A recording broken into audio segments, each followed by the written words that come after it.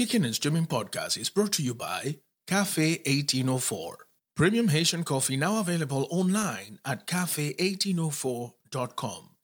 That's cafe, K-A-F-E, 1804.com. All right, so let's throw this on, eh? Okie doke. All right. This is Kickin' and Streamin' Podcast, a binge watcher's guide to streaming movies, TV series, and stuff. Here are your hosts, Graham and Jocelyn. And hello everyone, and welcome to another episode of Kicking and Streaming Podcast. My name is Graham, and with me today, as usual, here she is, the absolutely fantastic Jojo. Hello, Jojo. Howdy do, Graham. Howdy do to you, young madam. Howdy do to you. How was your week, Jojo?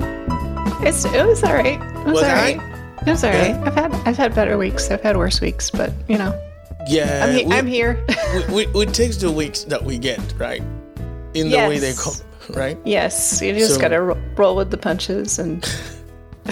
Cheers to that. I don't want to show the brand because. Yeah. Let's see. Cheers.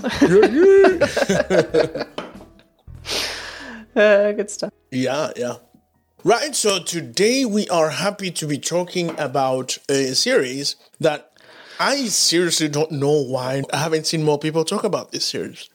I know. I think it's sort of popular. Like, I think people are watching it, but not talking about it. So I don't. That's the thing, because I think it's at least top 3, isn't it? I think so, yeah. But I've not seen anybody or heard anybody discuss it, and I don't know if people are like embarrassed to talk about it or don't know how to bring it up, or like I don't know. Yeah. I don't know. And here's the thing: it is also possible that a lot of people are staying away from it because if you don't know that it's dubbed up in English, you start watching it in Korean. Yes. And I think we should go ahead and say it. We are talking about Squid Game, the K-drama. Yes. I think by far the most popular K-drama that Netflix has come up with. I think so, yeah. You know, so this is what we are going to do because, to be honest with you, I don't know that I was going to fall for this show. I was like, yeah, I'm just going to go ahead and watch an episode because what the hell is Squid Game? You know? Yeah. And when I read the synopsis about it, I'm like, well, this has been done before. This is another survival type of series, isn't it? Hunger Games, The Greatest Game. I'm trying to remember the other one. Battle Royale. Yeah. Yeah. So all of a sudden, I start watching these and like, yo, first game on. And I'm like, well, so that's it? Damn, really? So that's how you get eliminated. Okay, I'm going to watch this shit right here. I am going to watch this, man. Are you kidding me? You know? So this is how we kind of got caught on this Squid Game.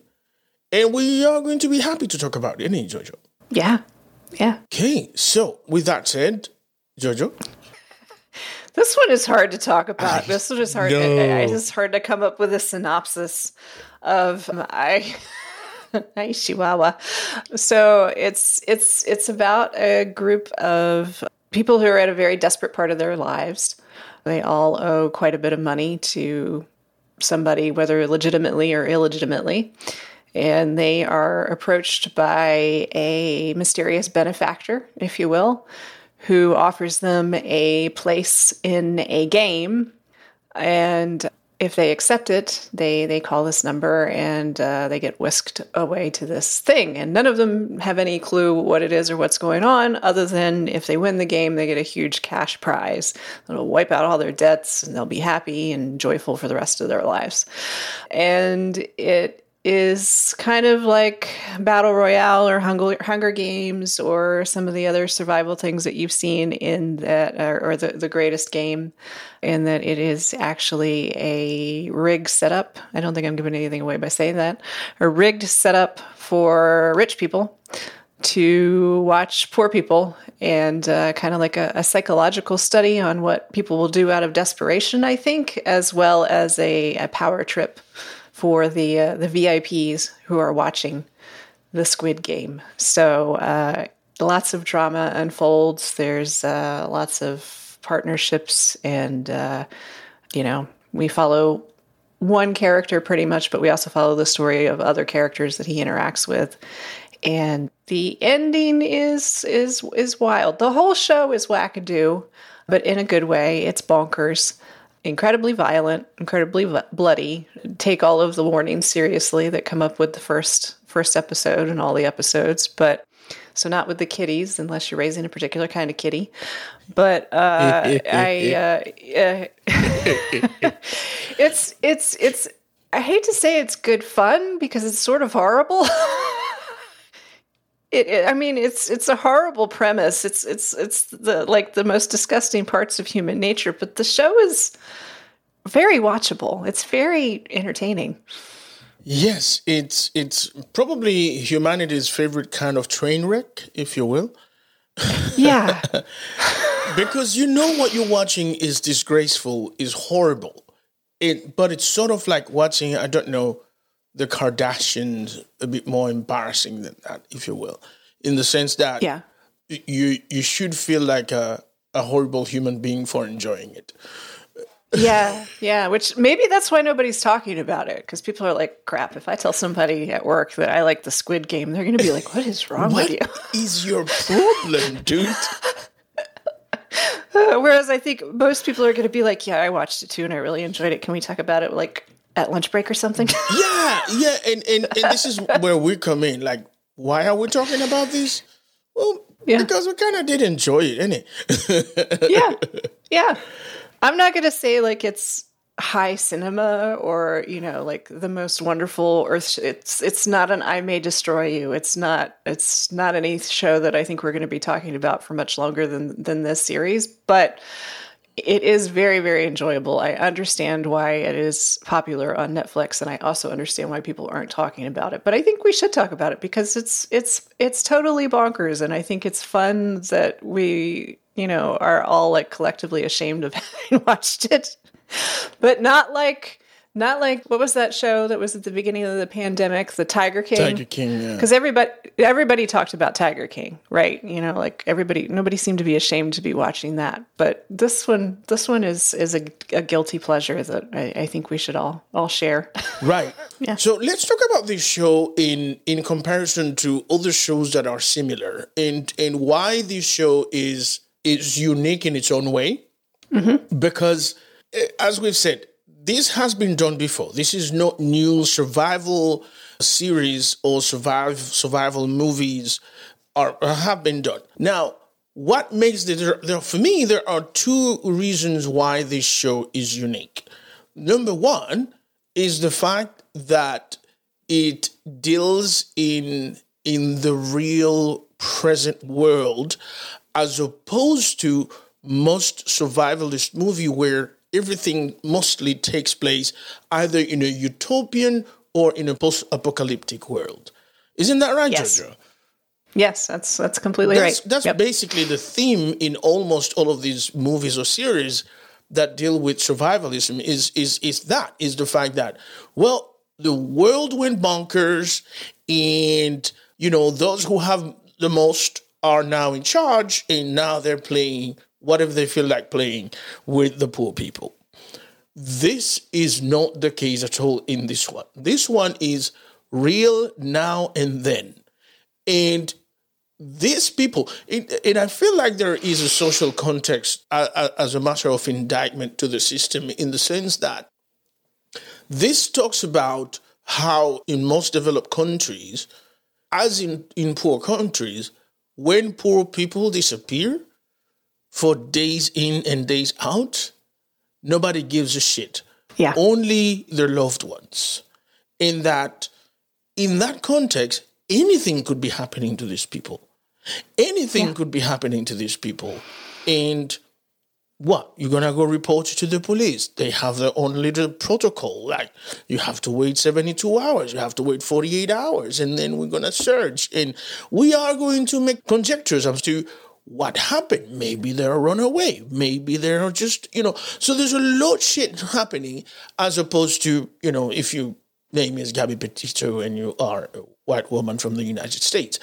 So, and I'm terribly sorry to bring up this tragedy because it is a tragedy, but it also reflects upon what we are talking about this week in the United States. The disparity between when people who don't matter much, who don't have the wherewithal to matter much, disappear, versus when the people who have somebody looking for them that can make some noise disappears.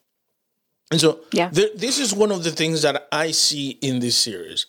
The other thing I see in this series that I actually loved is that it is uniquely Korean. This guy decided to create a series that, again, wasn't reflecting something that we couldn't relate to, but at the same time, something that his country could be proud of as a product. Isn't that right? Do you not see that there too, Jojo? Yeah, absolutely. I mean, obviously, I don't know anything about his contract with Netflix or whatever, but Netflix could have been like, no, you're going to set this in the Midwest and we're just going to translate your work or whatever, So it is definitely, as you said, very Korean and very has to deal with the Korean people's struggles, the Korean people's culture, and is something that's universal. I think it translates very well. And I don't think it's anything that you're going to be going like, I don't understand this at all, right? because it's foreign, but at the same time, also, kind of broadening your mind a little bit to be like, oh, people in Korea do have the same kind of problems that we have, or, they owe a lot of money and to people and that kind of thing. I know, like, there's in the background of one of the scenes where there is like a newscaster talking about the gross national debt and how much it's gone up over a certain amount of time and that kind of thing. And I have no problem, I'm sure that's quite true. And I think it's kind of a way to put an idea on the plight of the normal, if you will, or the general populace of Korea and other areas that are like, I can have things, but I'm going to have to go in debt that I'm never going to pay off, that my children are going to be paying for the rest of, their lives, just for me to have gotten a house or something like that. So, yeah, I mean, this particular series touches us on so many different social aspects. While it's not being preachy about things, but it's presenting what our realities could lead us to. Mm-hmm. And you are absolutely right in the sense that it also shows you that whatever you're going through in your developed country, other people are going through it too. I mean, look at the level of inflation. For instance, when they talk about money, like 10,000 won is like, I don't know, the equivalent of maybe $20 or something. Like, they talk about millions like it's nothing. Yeah, there was one guy in the crowd, I think, that owed over $1 billion to somebody for something, and it, not like, our protagonist is a gambler, and so he owes money to bad guys, right. But not everybody that's there is in that particular situation. I mean, some of them made very poor decisions in terms of embezzlement and that kind of thing. But I also think that's kind of a social commentary on the fact of, I have to embezzle something to be able to feed my family, or I have to play the horses with some very bad people to try to get my daughter a birthday present, that kind of thing. So I think there's a bit of social commentary with that too. But again, not everybody playing the game is there for nefarious reasons or whatever. They just got in debt and it got out of hand.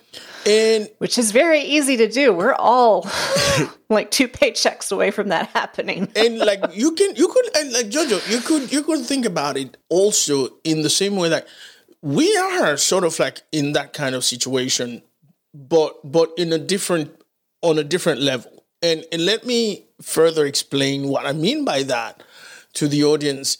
Like, what these people went through, what these people experienced is the sense of this is a false democracy. And in our everyday jobs, the job market in the United States is kind of similar to that, in the sense that, okay, we ask you to do this, but you clearly are not under any obligation to do what you don't want to do.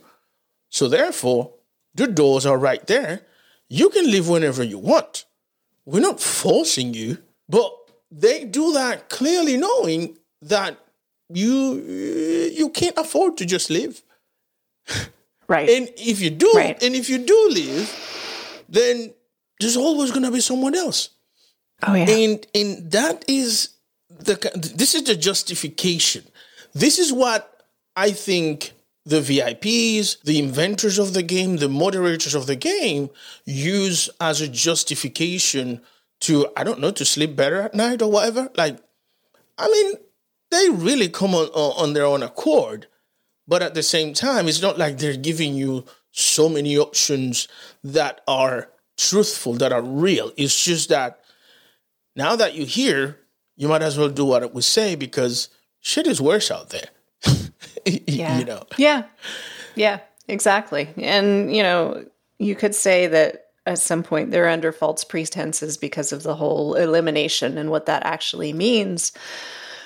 But at the same time, I think the first game, the red light, green light, really kind of illustrated the fact that if you put somebody through something horrible or traumatic, they're going to get down to the point where it's, I'm going to get through this and I'm going to survive because that's what I have to do. Right. And I think on a broader scale, you could sort of equate that to working in the sense of, we've all had jobs where we go out and cry in the car and then we go back in and we finish the rest of the shift like we have to. And I'm not equating that to people being eliminated. Right. But in the same, it's kind of the same sort of I don't know, mental trauma in the sense of we're all being forced to do something that we really, really don't want to do because we have to. Yes. Does that make sense? Yes. It's a question of those who can take advantage of our will to just survive. Yes, that's it exactly. Thank you. You put it in words for me. Hey, at least once in a lifetime, I have to be able to do that. You do that for me every show, basically. So let's talk about the director and the creator of the show. His name is Dong-Yuk Hwan, or as Koreans would call, will start by the last name. In most Asian cultures, family name goes first. So he would be Hwang Dong-Yuk. And a lot of questions have been asked as to how did he come up with this show? How did he come up with this series? And most people started to speculate whether it was some kind of anime or manga or this or that, or based on a comic book. And the short answer is no, he didn't base, this wasn't based on a comic book, but he did take inspirations on several different type of stories that by reading a lot of comics, right? So while it's not, based on a comic book, it's like he takes elements from stories in comic book and created his own story. And exactly what he wanted to do, it was like, okay, I know that the survival trope is a not dated, but a quite used one. So let me then create something that Koreans can be proud of, or also the rest of the world can relate to. And I think this is where, for me, his genius is, okay, well, what's being missing? What's being the element that everybody seemed to use when creating this type of show? It's always post-apocalyptic. So how do we adapt this to today's world? Is this something that could take place today? And the crazy thing is, Jojo, none of it is improbable, isn't it? No, it really isn't. That I think that is part of the reason that makes it sort of bonkers and wackadoo is the fact that this could actually be happening. There are more billionaires in the world than there ever have been before. And I have no problem with believing that most of them are psychopaths and sociopaths, because lots of people who make it in business big are. And quite a few of them are not spending their money on any sort of charitable causes. So why not? I mean, I'm not trying to get conspiracy theory or weird or anything like that. I'm just saying that at some point, this is certainly something that could happen. I mean, we could even swing into the whole Epstein thing and human trafficking. And that was a sexual thing that was happening. But at the same time, that's horrific trauma and terrible things that are happening to people that are poor, disadvantaged, who don't really want to be doing this, but don't know of any way out. Yeah, and that happens in every world. You mentioned Epstein as the bigger and larger, if you will, most famous example in the circle that he had around him, right? Like, I mean, come on, royalty is included in that. Yes. But if you also look at, in the black world, for instance, R. Kelly, yes, these kind of things. And that in itself is a survival game, isn't it? I mean, yes. Most of what you hear from the victims is that, well, I was promised that something about career, something about future, and things like that. And I genuinely thought that I was being helped, that there was something in it for me. And boom, here's what I found myself into. And this is where the deceit comes, Jojo, as you said, because, like you said, no one explained elimination in its most literal way. Because I'm pretty sure that if you, from the very beginning, tell people, here's how elimination works, people will be like, I need this money, but fuck you.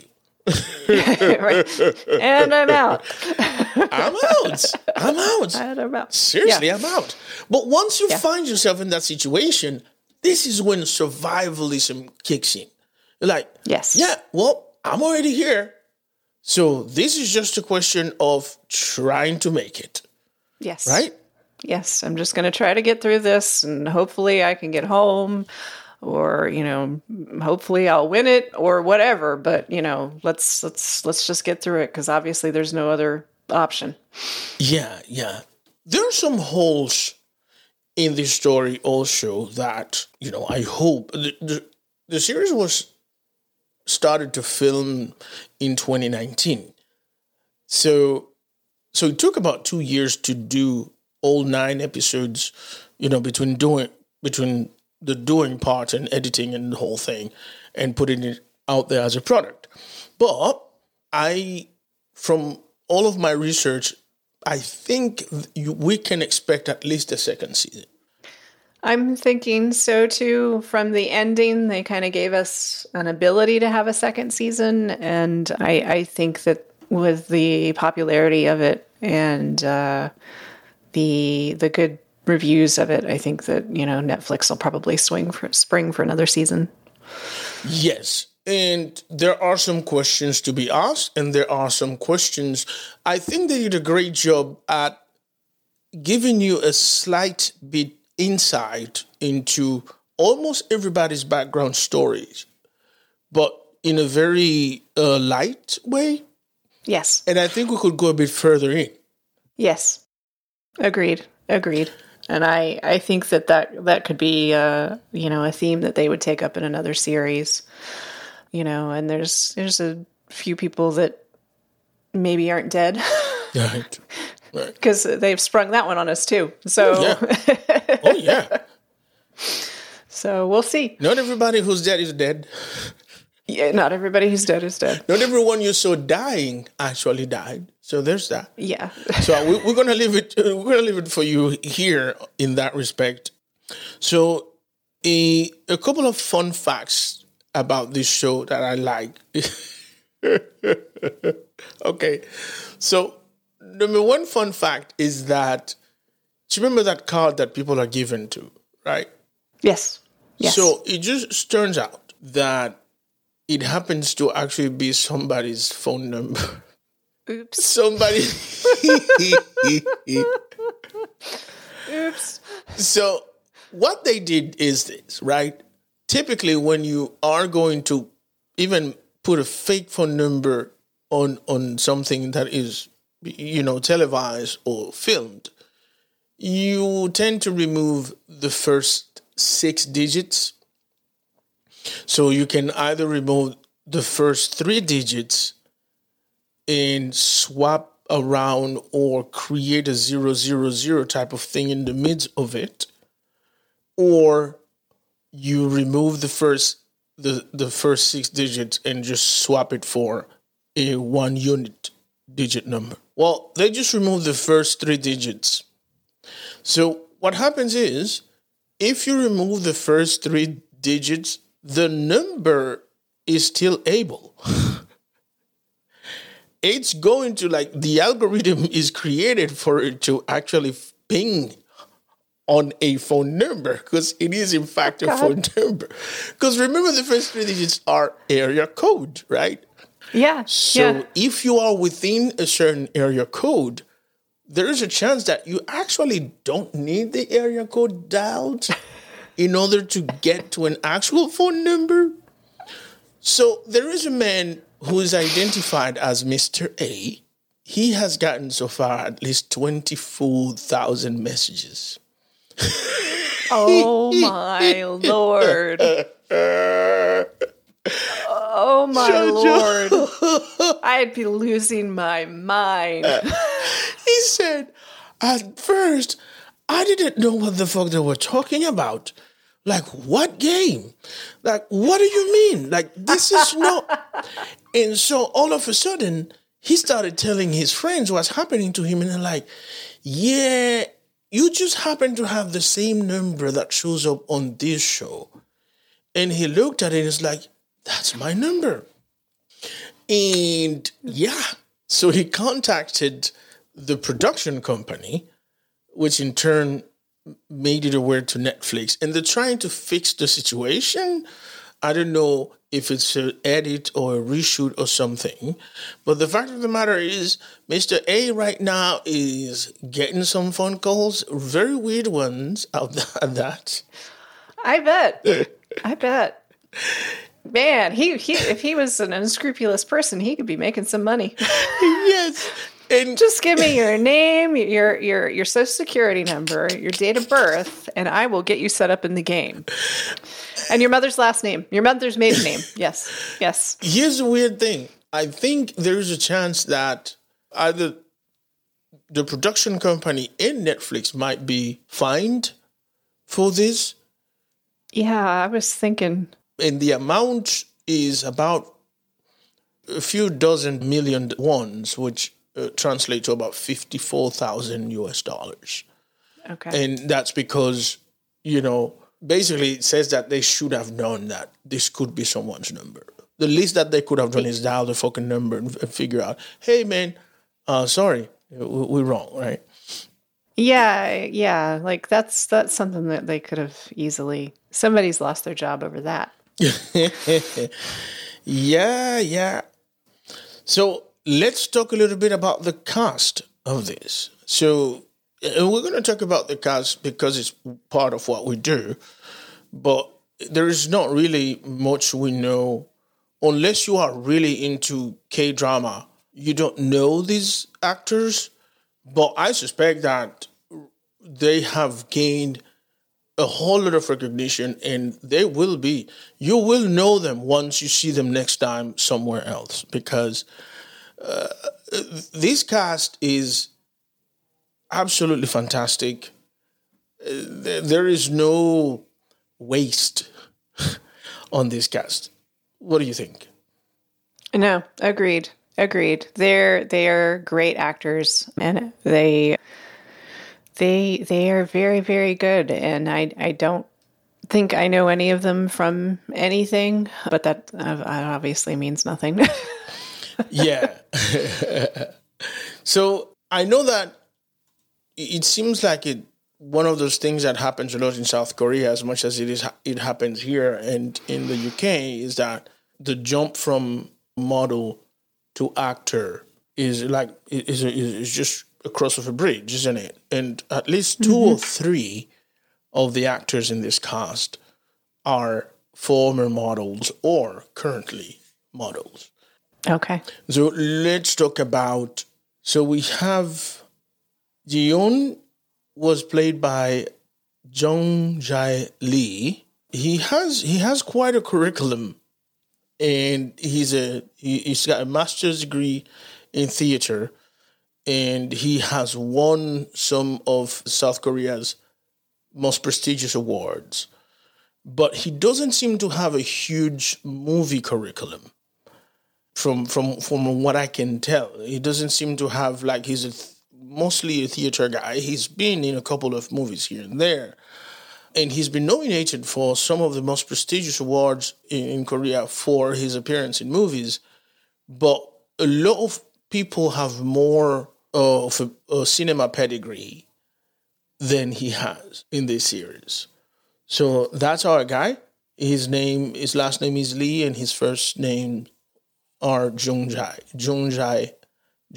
Lee. What do you think of him, Jojo? I thought he was very, very good. I thought he was, like, the scenes with his daughter were very good, very, very poignant, and very like, there's a scene where he leaves his daughter with her mom, and she goes into the apartment building, and, you know, he's smiling and waving, and then once they're in the apartment building, you just kind of watch him deflate. Yeah.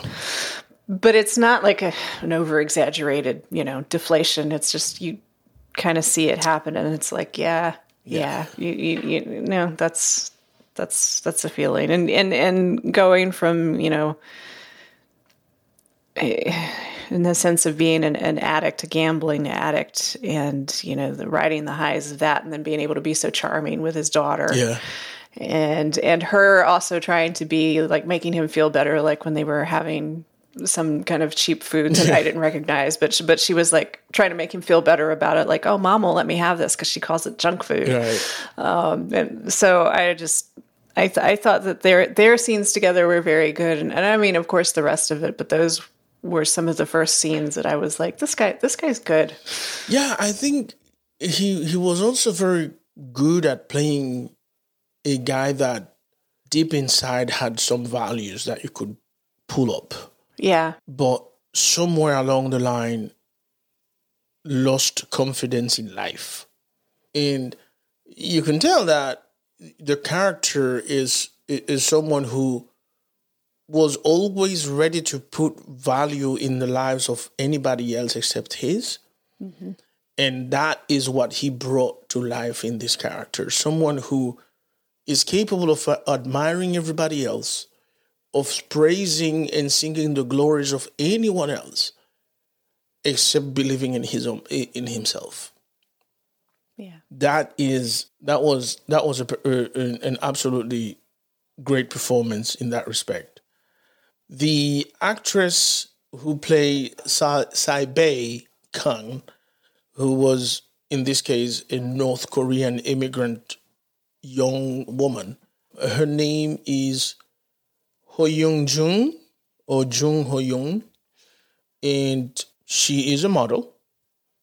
She makes pretty much most of her living as a model, and she's obviously been acting, but man, she's got a future in this one, because this was a complicated little character that she played. Yes. And it was great. She was great. Yes. And I was rooting for her the entire time. Obviously, I suppose as an immigrant, that's the first tendency. But she was young. She was trying always to do. It's an amazing thing, because as young as she was, she had a moral compass, more than almost everybody in the game. And I think this is a beautiful thing, because one of the ways that as people of an older generation would tend to patronize younger folks is by trying to pin them in a bunch of people who don't care. And this kid cared. And this was a character that was created to show that, hey, man, young people, they hear everything, they see everything, and they are learning. They are observing. They are taking notes, So I liked where this young character went and everything about it. I think she was great. Yeah, I think she was great too. Yeah. One of my favorite characters there was number 70. Her name was Jiha Lee. She too is a former model, and she has been in many. She's been acting for a while. That's all I can say. She has been acting for a while, but this character was I feel like for me is like if she tells you she's going to do something, she does it. And if you want to, you can ask that dude. Yes. Deok Soo Jang. I mean, Yes. She told him, man, if you betray me, I'm going to kill your ass. That was poetic and beautiful, Judge. It was. I was like, It was. yo, she ain't playing around, A lady of her word. But if anybody was a survivor in this show, in this entire story, it was her. In the sense that, when you are in a situation where you have to survive, loyalty is the last thing on your mind. And she wasn't having it. Her determination was, I have to make it out of here alive. So I'm going to do what I got to do. I'm going to partner with whomever is convenient at the moment.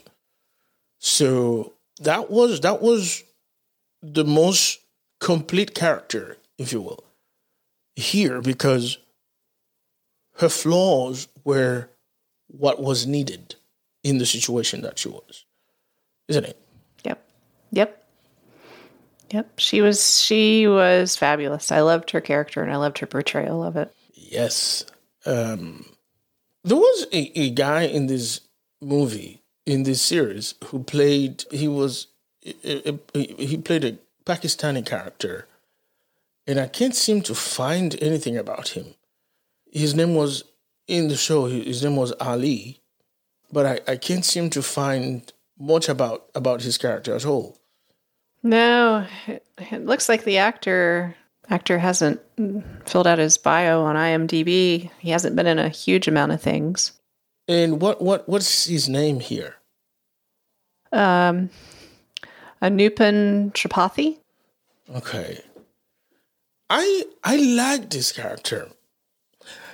It's an amazing thing. Like I said, there was a lot of social compasses here, and two of them were two very different types of immigrants, right?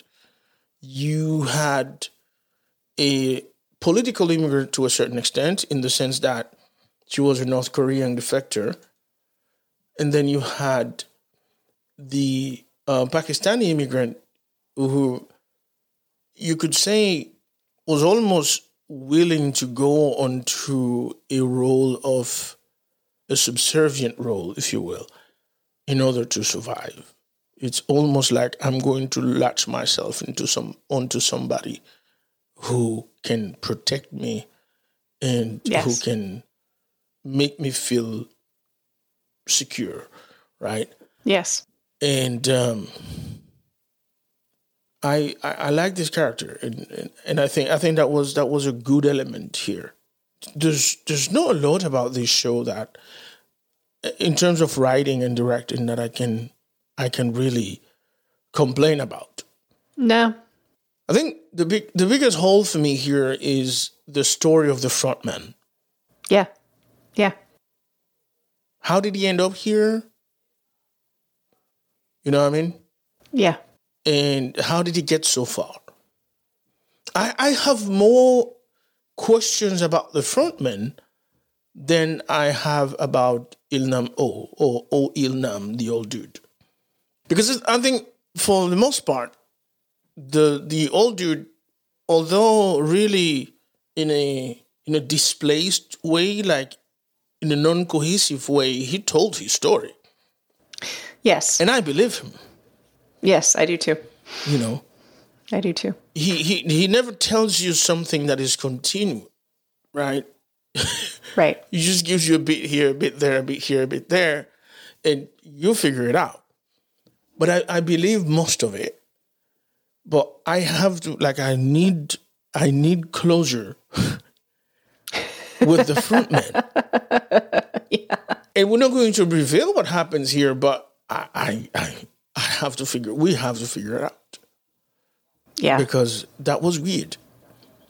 Yeah, I agree. Yeah. It came to a point where I started to suspect what ended up happening here, right? But at the same time, I was like, no, this can't be right. You know? Yeah. So there's that. So the frontman whom we are talking about, I think he's the most veteran actor here. His name is Tom Choi. And he has done voices for the Mortal Kombat video games. And he's been on several big movies. I think he's had parts in series, TV series, Teen Wolf, Agent Carter, NCIS, bit parts, but he's steady working. Yeah, my dude. Yeah. And he was perhaps the most recognizable face. As soon as once he took off the mask, I'm like, oh, I know this face. I've seen this guy. It's that guy. That's that guy from that place where that thing happened. thing. He did the stuff. Yeah. Excellent show. And as we said, Jojo, we have to figure out why more people aren't talking about it. I think it's gonna be the thing where it's gonna be like, hey, have you seen Squid Game? And if they just look at you funny, you're like, oh, it's just a TV show. Yeah.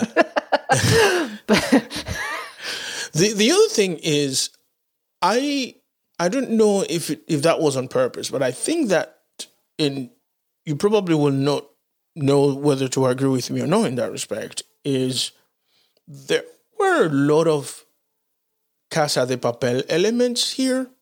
And I don't know if this was on purpose or this was a huge coincidence, but there was a predominance of red in there, right? Yeah. And there were some, I know it was about survival, but there were some scenes here that could bring back memories from Casa de Papel that I would, Money Heist. I will leave that to the audience to figure out. If you've watched Money Heist, then, in fact, let us know if you see those similarities. Yeah. Yeah. Also, in conclusion, Jojo, what do you think of this show? Where should we put it? What kind of status should we give it? In what you've watched this year, in this last 9 months of the year 2021, where does this rank? I think I give it a solid 3 stars. Yeah. Solid 3. Yeah. Yeah. This I'm thinking of the ways this show could be better, but as an introduction to Korean drama for Netflix, again, 3 stars is perfectly fine. And the other thing is, I think this could become the bread and butter for Netflix. That's what I'm thinking too. Like they were kind of like putting their toes in the water or whatever that saying is, and seeing how it goes. And I think this could be opening the door to a whole lot of cool stuff. Yeah. Other cool stuff. Yeah. Yeah. I mean, this market is fantastic. And I think now a lot more people can say, I've watched a foreign language show, more than one foreign language show, and I've been hooked on it. Yeah. I mean, if you think about Lupin, if you think about Money Heist, if you think about this show particularly, Squid Game, and there's a wide array of shows from different parts of the world that we've seen that we probably would have never been exposed to. And so there are times that we get frustrated with Netflix and we're like, yeah, I'm going to cancel my subscription. But then we discover, you know what? Maybe we hang on to it. Yeah, exactly. Like every so often they do some really boneheaded, stupid thing that's like, I hate you so much, but you know. They do stupid shit, stuff, man. So they do. Yeah, they do. Oh, well. Right, so this is the moment for us to tell you that if you like this podcast, you just stumbled on this podcast, you liked it, please go ahead and let us know that you did, right? Whatever it is the app that you listen to us on, just go ahead and leave us a review, okay? We would appreciate that. If you are on Apple Podcasts, do. But any app, you can leave us a review. If you don't have a way of leaving us a review on your app, you can go to kickingandstreamingpodcast.com, kickingandstreamingpodcast.com, and you can also write us a review there. Yep. Right? If you are watching us on Twitch or on YouTube, please subscribe for when we post a new show. You can certainly follow us on Instagram, on Facebook, on Twitter, Kicking and Streaming Podcast. No G, it's always Kicking and Streaming Podcast. You can find me on Twitter and on Instagram as Mr. Putzeta. That's MRPUZZETTA. So, once again, thank you for watching. Thank you for listening.